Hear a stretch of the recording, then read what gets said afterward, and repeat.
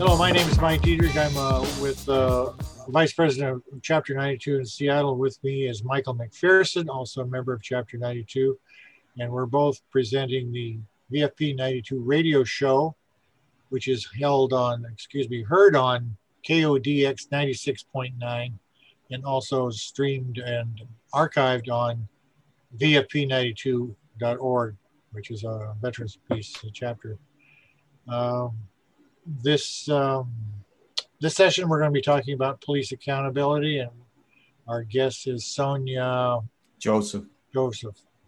Yeah. So her son, Giovanni Joseph McDade, was killed by Kent police in 2017.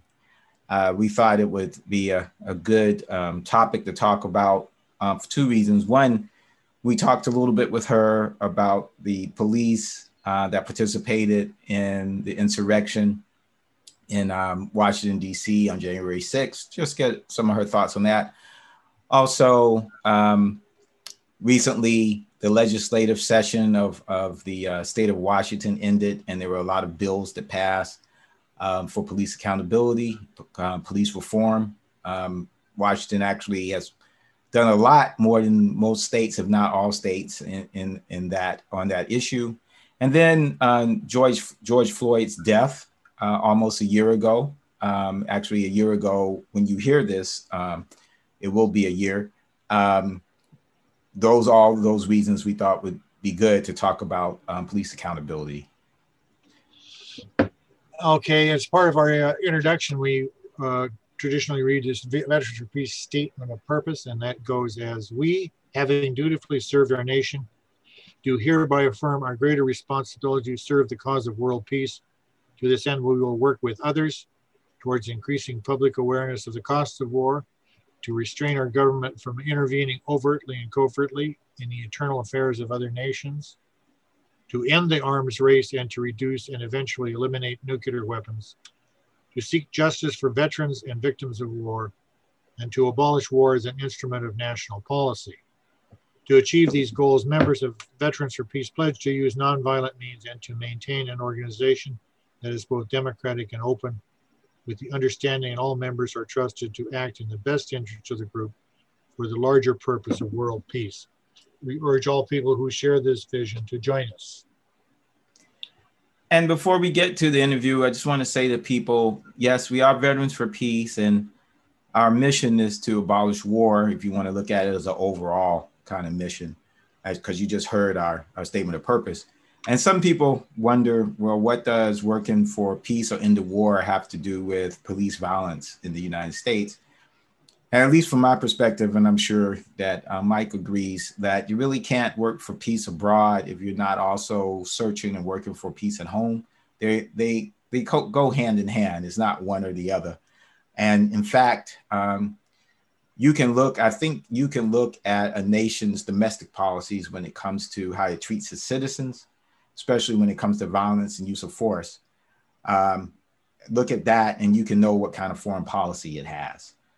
So they're just inextricably connected. And so we do pay attention to both. Well, yeah, the accountability in this case of police is no different from the accountability that we have as military or former military people. You know, the United States military has to be held accountable. It often is not. That's right. And certainly, as Michael said, it's very important locally, and the civilians that we hold our police accountable. Yeah, it's critical. So we're going to go ahead and get to the interview, and we appreciate you listening, and I think you'll find it informative. And then next month, we'll have another great show for you.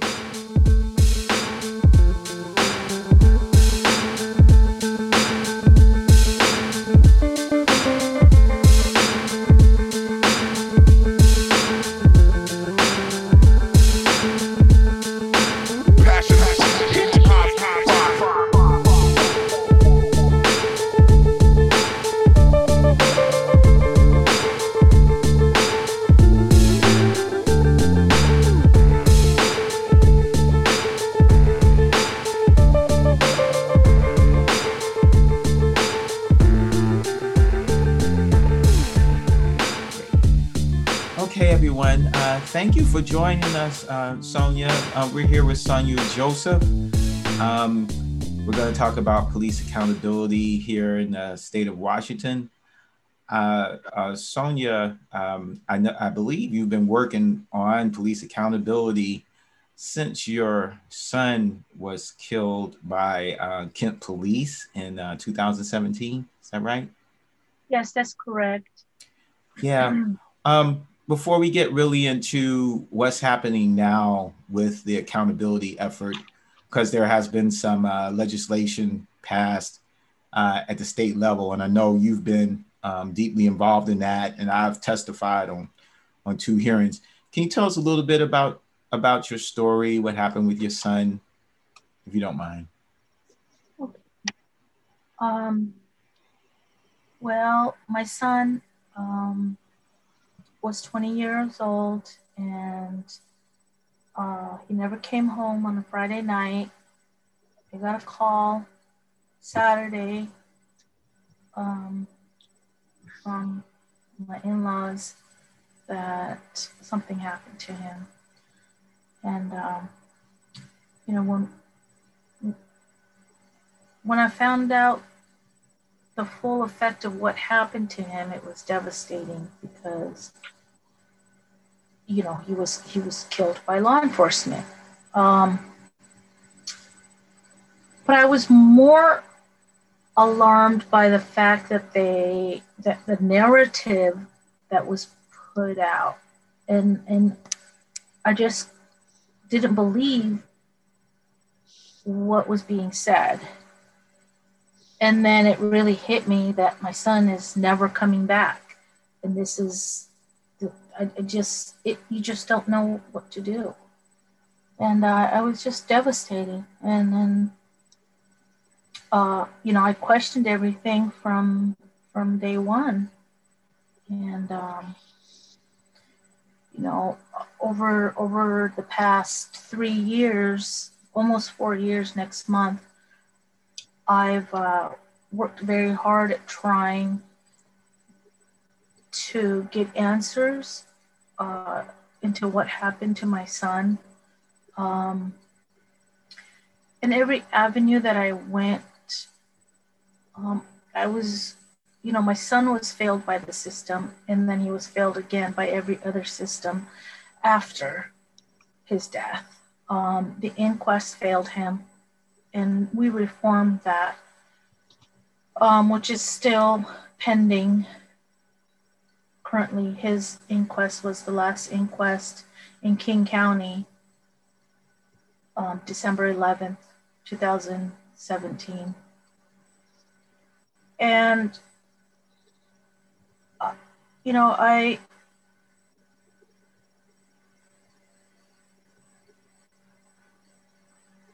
reached out to an organization called Not This Time, and they really helped me navigate through some of the systems because I had no idea what I was doing.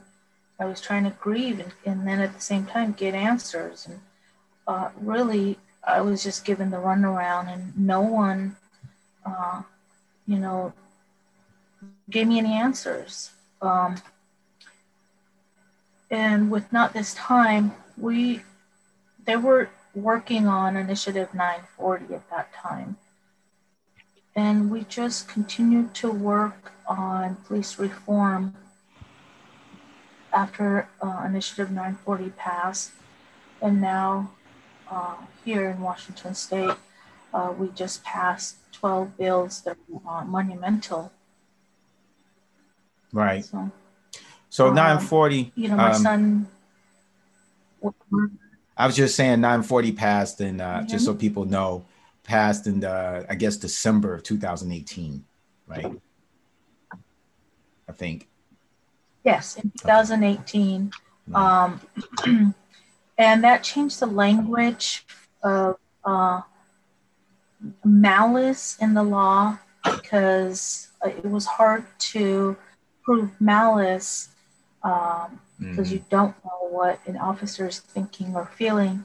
And most of the time, officers say, I feared for my life. But they changed the language to what a reasonable officer in that circumstance would do. And that went into law and we implemented, but it still wasn't enough because since 940 passed in 2018 and 2019, they started implementation. 105 people have been killed in Washington state since then. Now with all of the uprise of what is happening across the nation when it comes to police use of violence against Black and brown folks, you know, it wasn't enough. We needed to refine it and create some new laws that would change the policing culture. And, you know, we worked together with many representatives, senators, the community, and created this robust package which addressed accountability at every level, from the use of deadly force all the way to different measures of accountability that we currently don't have now or prior to these 12 bills being passed and signed. Right. So before we talk about that a little bit, I was reading about your son's death and the shooting, and how, as you said, there's been no accountability really for it, in terms of the police anyway, and how yes. a judge, because it seems as if the police department wanted to kind of like say it was all lawful, but there was a judge that pointed out that the what the police were saying, what they said happened, and then what various evidence says actually happened, contradict each other, not even a little bit, but there's extreme contradictions, like the idea that your son sped off. That's what the police officer said, but then there's evidence that showed that when he left the police officer, he was only going 10 miles an hour. And then when he turned into this cul-de-sac where they shot him, they act like he was speeding, but his car was only going 9 miles per hour. I mean, there was just the angle of the bullet showed that the police officer wasn't in front of the car when he shot into the car. There's just so many things that I'm just kind of amazed at that there isn't any accountability, I have to say. Yes. You know, when a traffic stop turns into the use of deadly force in under 3 minutes, yeah. It's kind of alarming that it was escalated and the officers used multiple uses of deadly force when it wasn't necessary. And then to have the forensic evidence show us what happened based on science, it's alarming to know that officers do act above the law and in this case lie. Yes. And I don't know what to say about. I think it was Kent, right? Kent. Yes, it was the city of Kent. Yes. And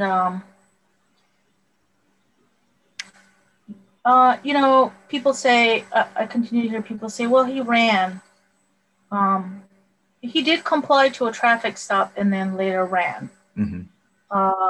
But running away doesn't warrant a death sentence when there isn't, right. You know, a Class A, Class B felony being committed. Right. It's not the police aren't supposed to punish you. That's the thing. And I have to say, you know, looking at the situations on a number of recent police shootings, it's clear that the police were punishing the person for, as you might say, running or not complying immediately. That's what I'm seeing seems to be the biggest thing. So also to kind of close out a little bit of what is happening, what happened with your son in this situation. You sued Kent?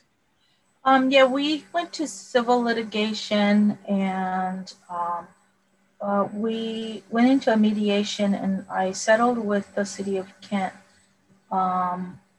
last month. Yes. April 9th. And we sued for, well, we settled at 4.4 million and a memorial bench with his name on it at the site of where he was killed. Yes. Well, your son was a very handsome young man. And is, you know, just looking at him was heartbreaking. And I want to say to people that the United States government and, you know, Veterans for Peace, our mission is to abolish war, work for peace. So we pay attention to what happens here and abroad, of course, abroad. And the United States military, similarly in Iraq and Afghanistan, when a family member is killed by soldiers, they settle sometimes with families and they pay them. Yeah. And it just this reminded me of that. And I know that there is no amount of money that can make the difference. And you can never be whole again. Yeah. I know. Yeah. And while we try to punish the city or whatever to the extent that we can, for accountability's sake, I know that this settlement does not really do much for you as a mother. No, because city takes responsibility as far as settling to resolve the issue. Yeah. But the officers don't. There's no accountability on the officers' part. Right. Because you know, if they didn't have the badge and they did this, then it would be manslaughter, mm-hmm. Murder too, mm-hmm. and second-degree murder. But with Washington state laws, it's there's never been an officer convicted and for murder and charged and served jail time. Mm. So, you know, the laws are designed in a way where it protects the officers. Mm-hmm. Mm-hmm.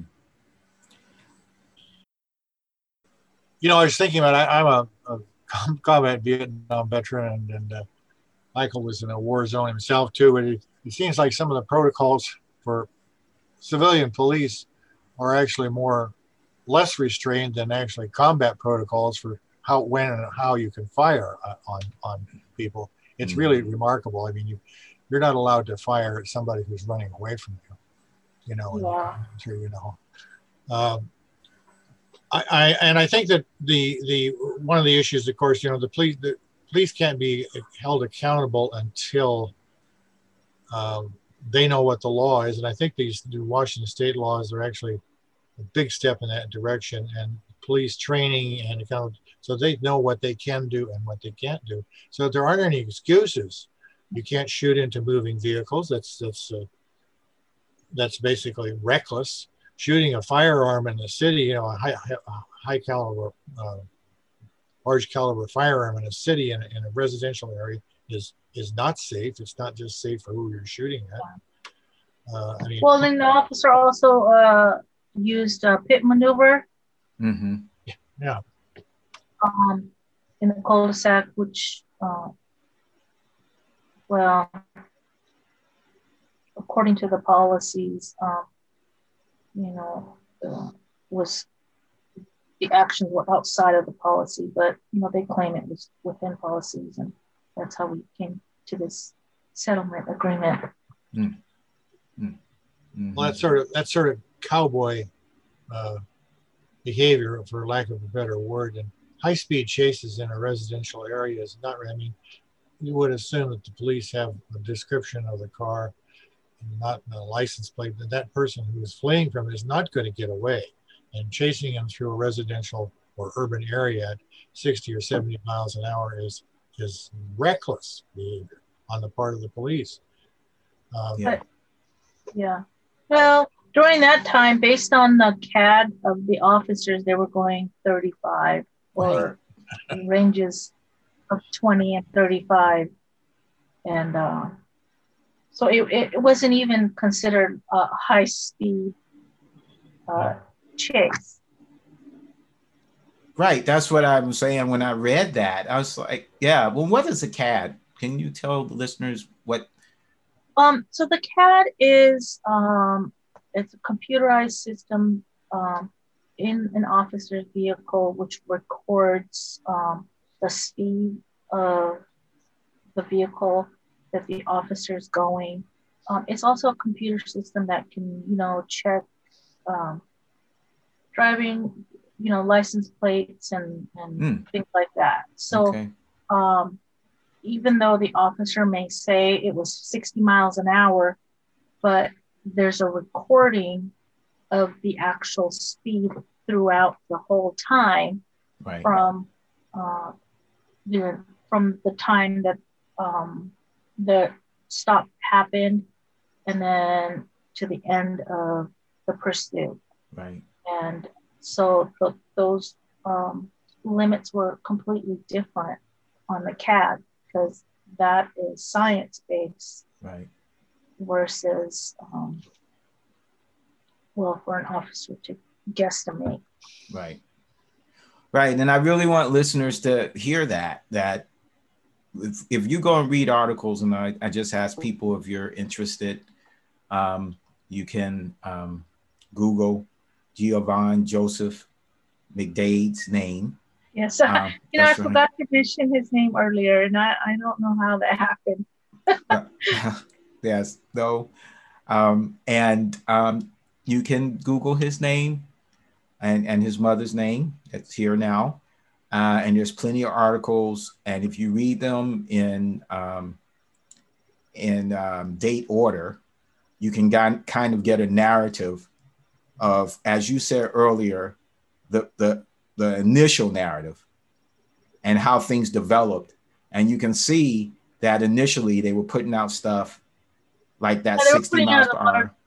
Terrible false information. And the narrative changed, I would say, about 3 or 4 different times. Mm-hmm. And so it's frustrating because it's not the truth. Right. It's a false narrative that is being pushed to poison the community and to hold officers in this light of being a hero and not being the villain. That's right. That's right. And so when I read about the CAD and this cop saying he was going 60 and all that, but the computer said 30 and like 9, and I was like, oh my goodness. And then the angle of the bullet in the car. So anyway, please, people, just you see for yourself. You don't have to believe anything we say. You can just go ahead. It's public record, and it's very clear. Yeah. Well, and the officer claims that the car was coming towards him to run him over when actually he walked towards the vehicle while it was trying to drive past him. Mm-hmm. And the angles of the ballistics, we hired forensic experts, and we hired accident reconstructionists, and and they're renowned experts, across the nation. Yeah. And, those are facts based on science. Right. And there are three or four witnesses that collaborate with the reconstruction, so there's all kinds of evidence that this police officer, or that the way the situation went down should not have gone down the way that it did, and they should be held accountable, but they aren't. So if people wonder why people are angry, why there's continues to be protests, you know, all you got to do is pay attention and read how people are getting away basically with murder. And then you'll understand why people continue to be angry. And I'll just say we're tired, because I know I am. I've been working on these types of issues. I've just been fortunate not to have it directly impact my family. But the first time I've been in the street over police violence was in 1996 or 1997. So that's how long I've been protesting around these issues. And I have to say, nothing has changed in all that time. So hopefully now, and my wife, Deborah Jacobs, who works on these issues too, feels like that Washington State, the state of Washington, has an opportunity with these laws to lead the country in police reform. So why don't you tell us a little bit about what the legislation is that has passed, and what your expectations are? Well, so there's 12 bills that passed, but 4 were our priority bills. And so we start with independent investigations. You know, in most of the cases, there was some conflict of officers investigating each other, conflicts of not being credible investigations, particularly in the case of Manuel Ellis, when the community urged for a second investigation. And when they did the second investigation, there were a lot of discrepancies with the first one and then the second one, which was completely independent. And so that bill passed. That was important because in most cases, we just don't think that that the investigation was credible. And so that passed. And with the independent investigation, what's going to happen is that all the cases post Initiative 940, which are the 105 cases, there might be more. I haven't paid attention in the last few weeks because I've been so busy with the session. But those cases will be reinvestigated under this new office that will be set up. And then in any case, pre-940, they'll start to open some of the older cases, but it won't be until 2023. So that was really important for families to have, you know, transparency and accountability and confidence in the investigation. And then the next bill was 5051, which is basically they work on oversight and accountability, and it does a certification where you know, every professional a doctor has to get a license, an attorney has to pass the board. Most professionals hold a Washington State license. Now, if there's some misconduct, you can lose your license. And so they've created a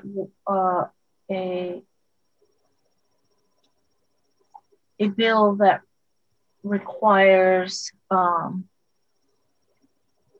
if there's misconduct, if there is ways to decertify officers. Now, it means that they might not continue to be out on the streets, but they will still be able to have a job at a desk within the department, just not in contact with the types of misconduct that they're having. And then, so there's the duty to intervene. That's another bill. If an officer is conducting a behavior that is unlawful, or there's misconduct, they have to do to intervene, where they too will be held accountable. And then House Bill 1054, which is a pretty big bill. It addresses the no-knock warrants, banning chokeholds, restricting shooting at moving vehicles, restricting hot pursuits, and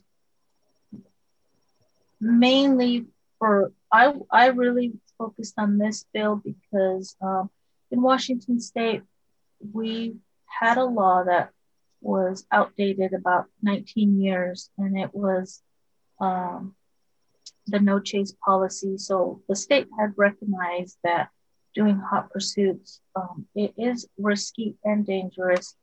And there were a lot of major cities,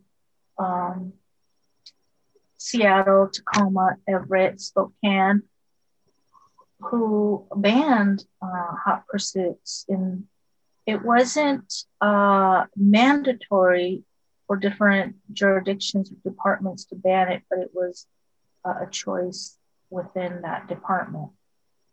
So we basically updated the bill and revised it so that it's pretty much there. It goes across the state, and it has a set standard. And then what else? Let's see. Or other priority bills. There were so many. 1310. And so that's basically the duty of care and the responsibility of de-escalation and the duty of care as far as what a reasonable officer would do in that circumstance. And did the officer use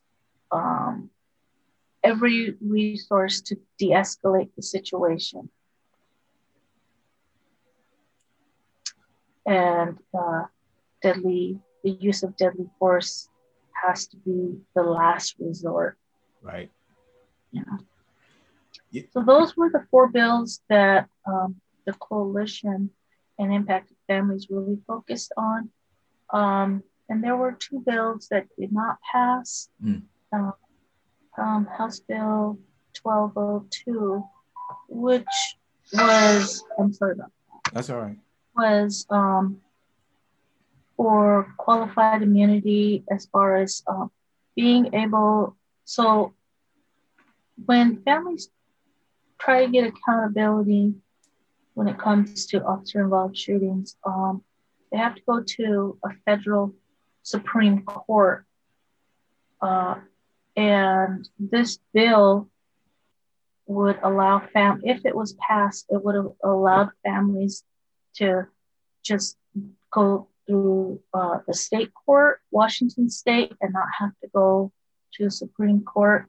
But it did not pass. And so families still have to go to Supreme Court. In my case, the Supreme Court judge allowed for my case to continue because she's found some conflict and thought that it should continue on to trial. Now, not all cases pass that stage. And so there are families that do not ever settle or ever go to trial because they didn't pass the Supreme Court. And so it makes it very difficult to get any civil liability. And that bill we'll be working on in the next upcoming session, 2022. And then the next bill, 1507, it didn't pass, and that bill is the special independent prosecutor, because the local prosecutors, each jurisdiction has its own prosecutor. Each county has their own prosecutors, and based on the stats, we don't feel that they are doing the community justice, because there haven't been officers charged with misconduct or the excessive use of force or manslaughter and or second-degree murder. And because these local prosecutors basically work with the county and the law enforcement, they kind of go hand in hand. It's a bias. And so this special prosecutor would be its own entity and not in close ties with their local police departments. It needs to be independent as well. That did not pass the 2021 session, so we will be presenting that in the 2022 session. But the bills, the 5 bills that, well, there were 6 total. But so the 2 bills that didn't pass, it mainly covers qualified immunity and then special prosecutor, which is very important to families because those are the 2 ways to get justice. It's through civil liability to sue, and then the special prosecutor in order to get the criminal liability. And so currently, we did pass a lot of bills, and we're hoping that once it's all implemented that, we won't have as much misconduct or continual use of force. But, we just don't know yet because we still have to implement and see. That's the hard part, the implementation. Right. And I suspect, it's the hard part and it takes time. So it'd probably be several years to see if these reform measures actually change behavior. Okay. Do these bills, well, for one thing, doesn't Seattle have a police accountability board? Something that was passed some time ago that functions in some sort of, and the other thing is, do these laws, these new bills, deal with the intransigence of police unions? Yes, so they did create Oleo a few years ago. It's still hard to do oversight, Michael, if you want to explain a little bit about Oleo. Well, very little.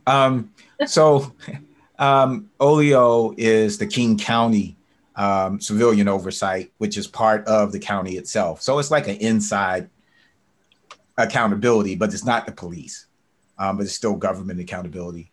And King County has its own accountability body. I think it's Police Office of Accountability or something like that. I was just even reading about it. So it's they're 2 separate things, the county and the city. So yeah, they do exist.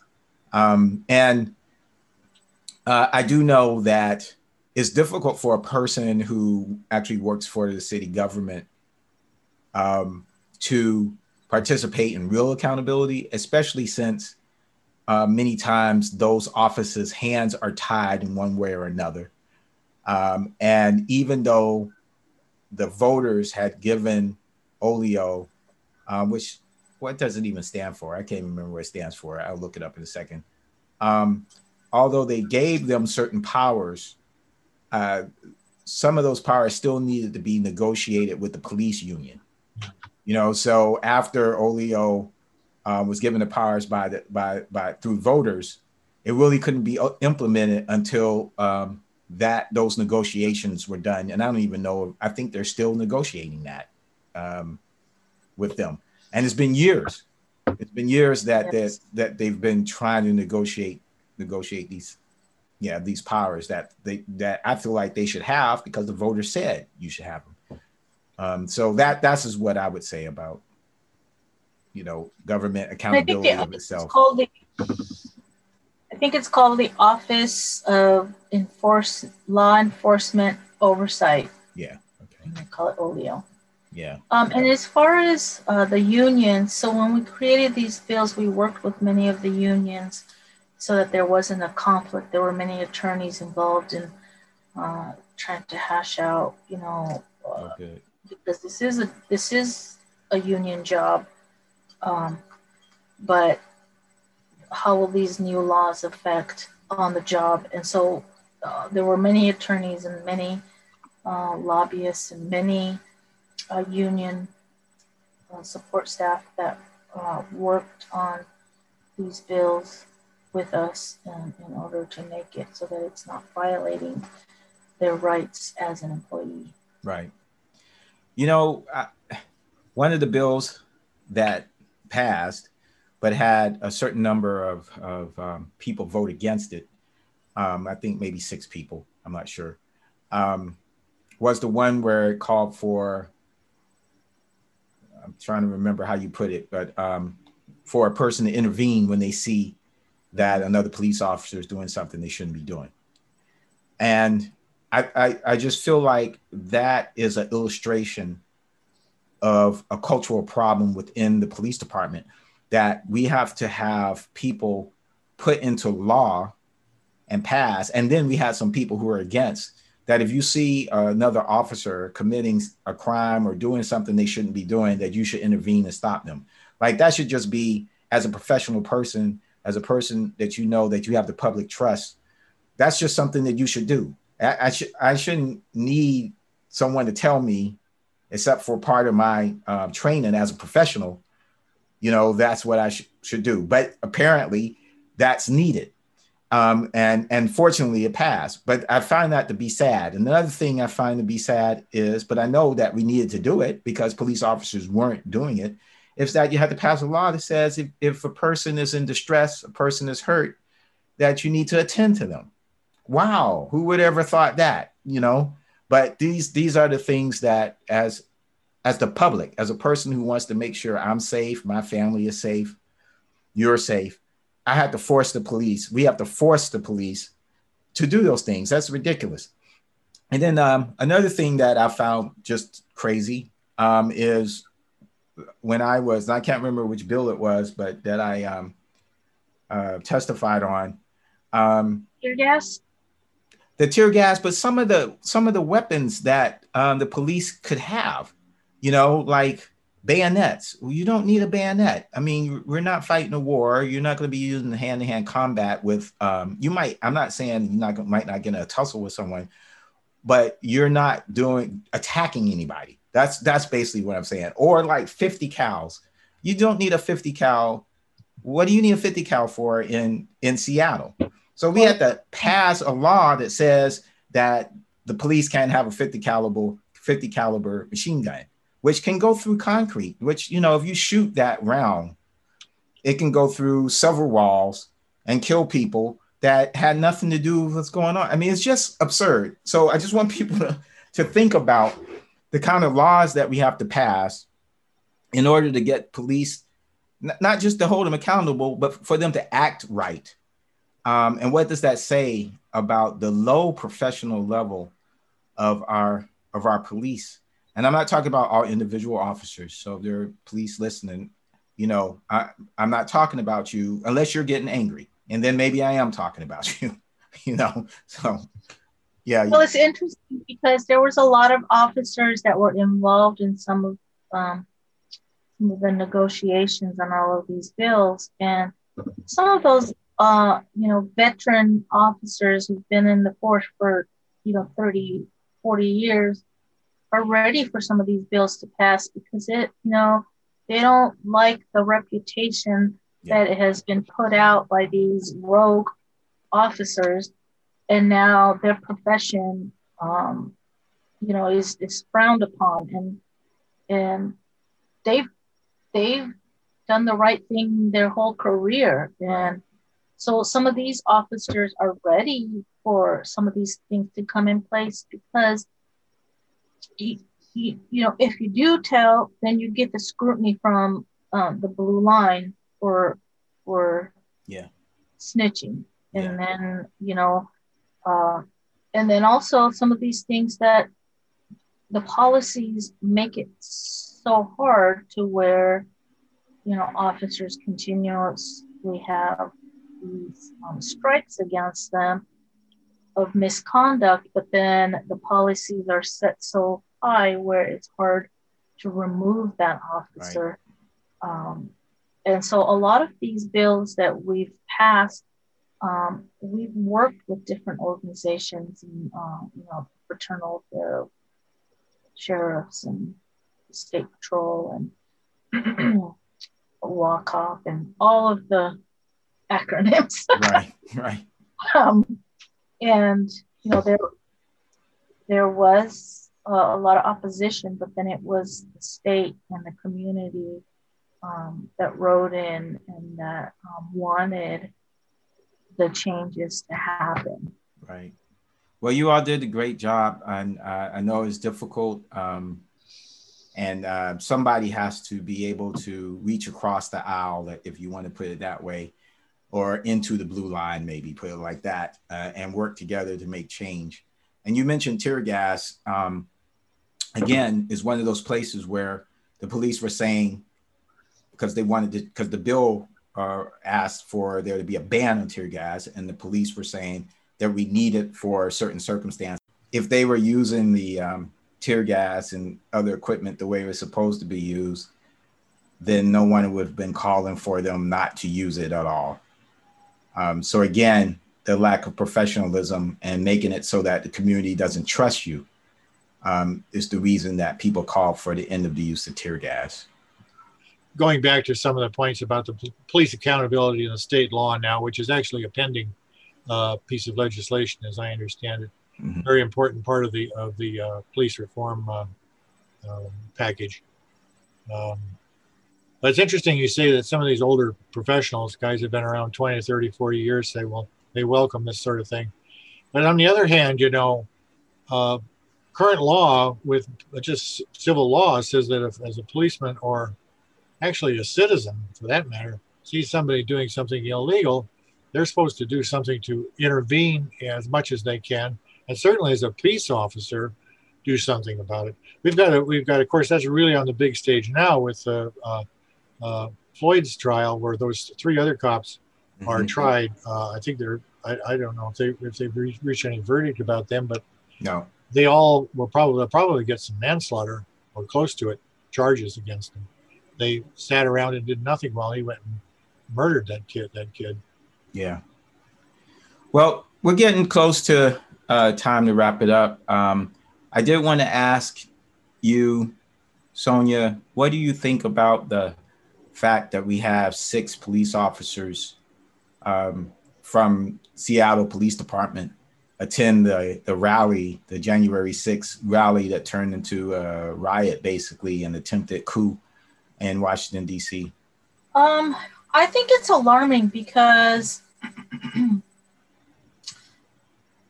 although they have a right to their own politics, but when you cross the line and breach national security, that's concerning. But particularly because white supremacy runs deep in the policing systems.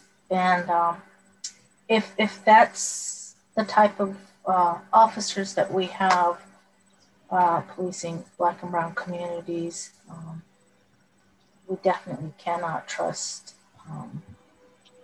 those officers. Yeah. And many more. And for, certain individuals to allow that type of behavior, it basically encourages the officers to continue to act above the law. Mm-hmm. Well, following up on that, Sonia, is there anything in this current legislation that provides for vetting, more serious vetting of police officers? Do they hold extremist right-wing points of view, which if they do, they shouldn't be police officers? Yes, so I think that they're going to do a more extreme search background check and make sure that they're not part of, any of these groups, and or if there's certain I would say social media, the vesting will be pretty intense as far as background checks and social media checks, and also criminal history checks, and any is much more intense than it currently is. That's good. Yeah. Well, thank you very much again for taking out the time to spend with us. I mentioned in the email to you, as veterans, we know a little bit about trauma. And I have met a number of parents who have lost their children to violence. Some of them, like yourself, police violence, others to war. And I've met them so-called enemy, like Iraqis who lost their children, Palestinians who have lost their children, and of course, Americans who have lost their children. And one thing I want people to understand, that the pain is the same. I've not met a parent whose pain wasn't the extreme pain that it is. And I don't think there's any pain more painful than it without having felt it myself. So I really appreciate your activism. That's beautiful that you're able to do that.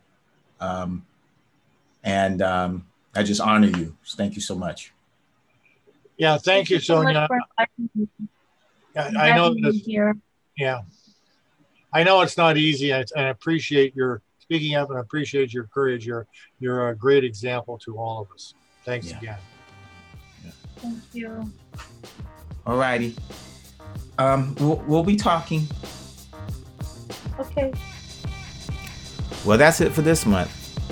But before we go, let me give credit where credit is due. The theme music is Untouchable, and the transition music to the interview is Spanish Winter, both by The Passion Hi-Fi. You can find his music at thepassionhifi.com. Thanks again to our guest, Sonia Joseph, to talk about police accountability. Her son, Giovanni Joseph McDade, was killed by police in 2017. Please Google Giovanni's story. I think you will find the obvious injustice and lack of police accountability disgusting. You need to read several articles so you can really understand what happened and how things were covered up by the police. There is much more work to do to ensure fair and good policing. Please speak out and help create safe communities. We all need your help. The activists need your help, the community need your help, and the police need your help. I really do believe most police want to do good, although I'm not sure why more of them aren't speaking up. I guess maybe they're afraid. It's going to take a community effort, and we're all part of the community, so we can make it happen. We really appreciate Sonia taking time to talk to us. We are honored she appeared on our show, and we are all blessed that she took her pain as a mother who's lost her son, especially to police violence, and turned it into activism, because it can help make our society better, and that makes us all better. And of course, thanks to my co-host, Mike Dietrich. Remember, the show airs and streams every fourth Wednesday of the month, 6 to 7 p.m. on KODX 96.9 FM Seattle. And you can find that at kodxseattle.org. Thank you all out there for listening. Tune in next month. And until next time, power to the people, power to the peaceful.